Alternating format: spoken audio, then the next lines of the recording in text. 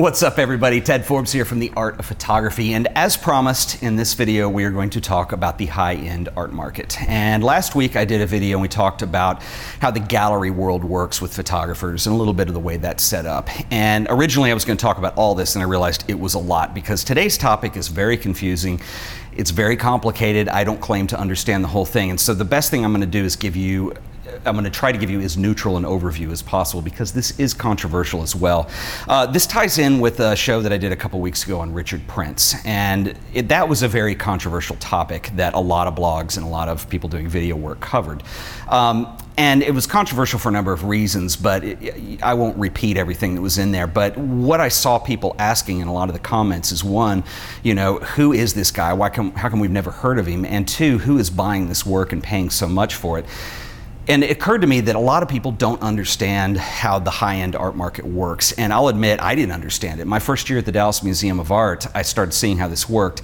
And I'm going to warn you now that a lot of the information that I'm going to give you here will challenge some of your core definitions of what art means to you, because what we're doing is we're talking about how it starts selling for not just money, but big money. And this is a world that most artists don't know. I mean, this is the world of Andy Warhol, and this is the world of the best of the best. Well, arguably the best of the best, but the most famous of the best, I think, is a better way of putting it. And it is very complicated, and it's also not talked about a lot. The media does not cover it unless there's a lawsuit or something fairly controversial like Richard Prince's story. But they really don't cover it much in depth. However, I did look up some numbers, and I've got some notes on this. I found an article on Bloomberg, and this will blow your mind. Last year, the high-end art market was a $54 billion business. That is billion with a B, $54 billion business. And that's pretty significant. The US market was about 22% of that. It was the lion's share of that. And I want to talk about what this is, who some of the players are, and hopefully make some sense out of this, because it really is a world of investments is what it is. The art that you're going to see here, and it includes both photography and more traditional mediums like painting or sculpture, whatever ends up being high-end. And these are works that are usually sold through high-end dealers to museums, or they could be sold through auction houses like Sotheby's or Christie's. Or even, it comprises the art fairs that are really popular now, like Art Basel, and that's another big business unto itself. The art fairs make a ton of money just leasing those booths to dealers. I mean, that was in the billions last year.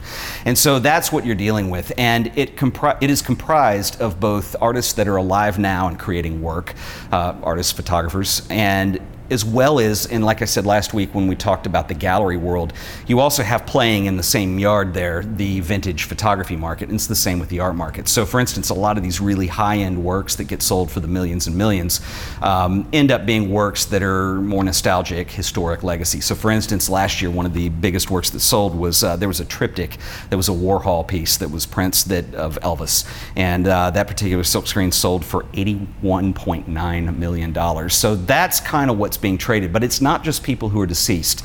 They're living artists like Gerhard Richter, Andres Gursky, Thomas Struth. There are a lot of people that are highly collected that get into this dollar figure. Now, who are the people buying this? Well, this is the weird thing, because in the last few years, and it's been snowballing for a while now, art has become a viable investment opportunity for certain people. So if you figure people who have made their money in various industries, it might be oil business, it might be the construction business, but they've made a fortune, and they're at a point in their careers and their lives where they want to start investing their money in something.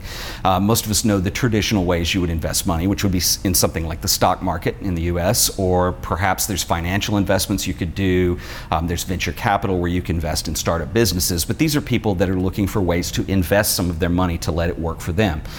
The art market has become part of this landscape in a big way. Art, I'm sure for a number of reasons, it is there's a certain thing about being in the art world that makes one look cultured. I'm sure that has a little bit to do with it. Some people genuinely like art. I've known collectors that I've worked with when I was in the museum world that were great people. They had interesting collections. It costs a lot of money to keep a collection. You have to hire special people to move things. You have to hire conservators to keep up with work, because sometimes it's very fragile, especially with modern art.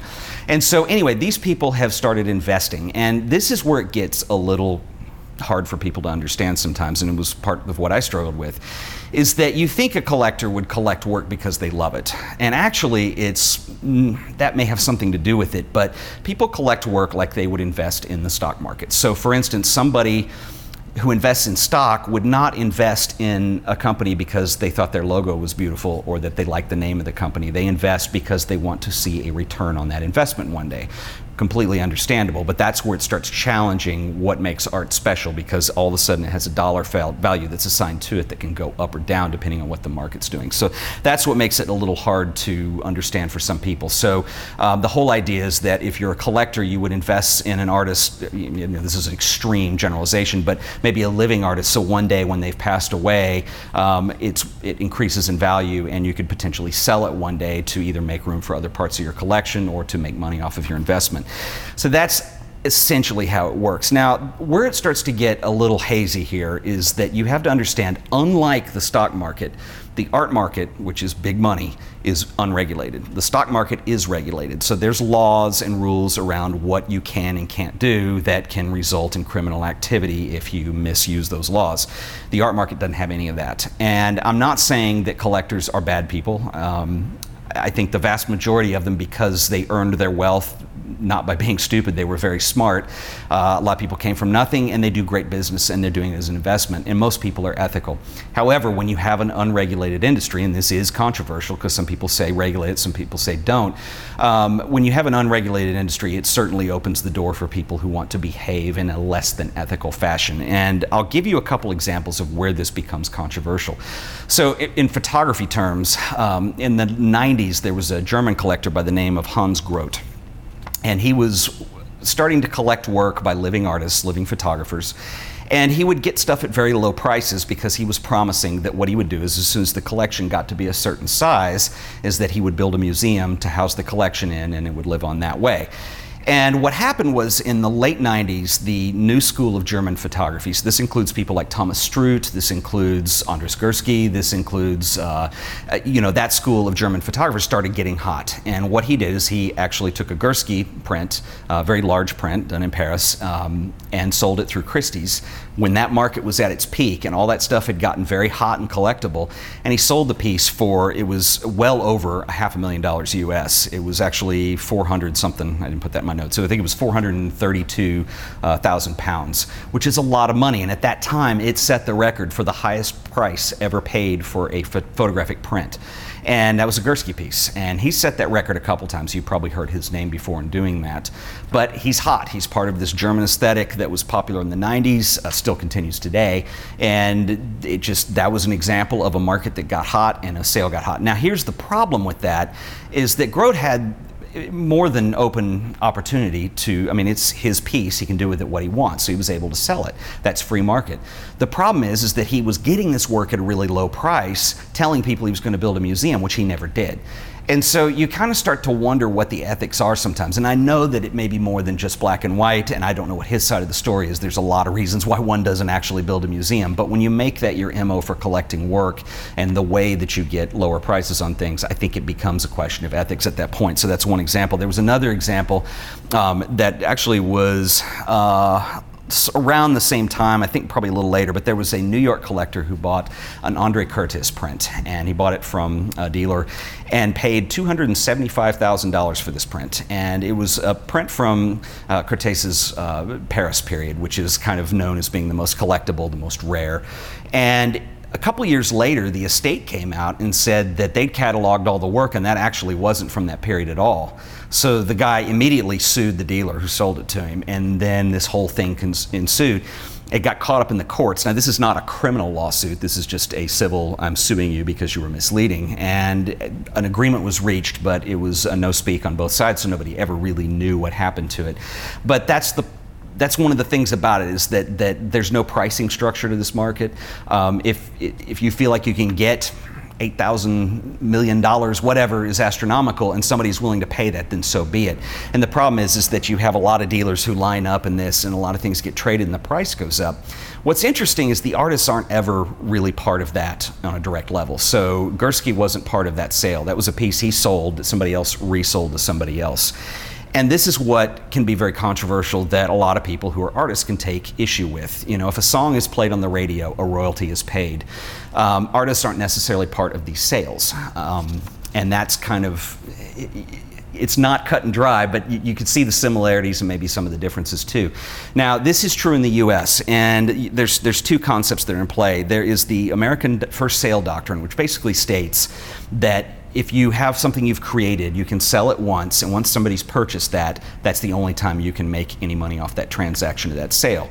Whereas in Europe, it's a French word, it's the droit de suite, which basically means the right to follow. And in Europe, every time a piece gets sold or resold, the original creator gets some chunk of that. So that's a big difference between the way it works in Europe and the way it works in the US. And like I said, I am not an expert on this and I don't know enough of the details, so this is a very generalized way of looking at that.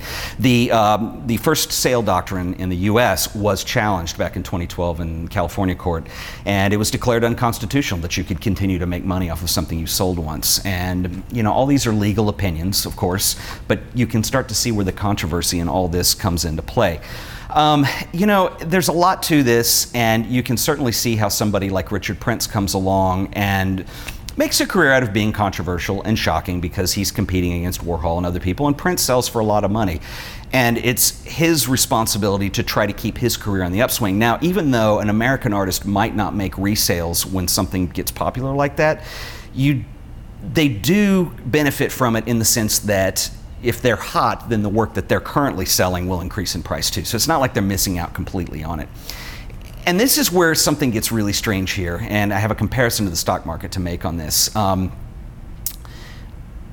With the museum world, a lot of times museums that deal in contemporary art will do what they call a mid-career retrospective for a living artist. When this happens, generally because it's a major exhibition that will travel and tour, the value of the work increases dramatically, and we've seen this over and over again. Typically, people who are on the board of trustees know about these in advance.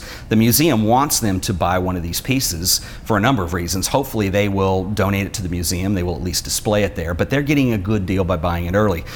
If this happens in the stock market, boys and girls, this is known as insider trading, and one can go to jail for this. Martha Stewart had that happen a couple years ago, and so it's really difficult to kind of see how this works sometimes. I'm not saying that that's in the wrong, it happens all the time, but museums' hands aren't clean either. I'm curious to know what you guys think. This is a very controversial topic, and I'm happy to discuss this further, so please leave a comment and let me know what you guys think. As always, if you enjoyed this episode, please remember to like it and share it with your friends, and as always, subscribe to The Art of Photography for more crazy controversy episodes like this one. This one's really kind of out there, and I'm not sure there's an easy answer for it. I have some more things I want to say, but I'm going to wait till another episode to do that, but I want to hear what you guys have to say first. Once again, guys, this has been another episode of The Art of Photography. See you guys in the next video. Later.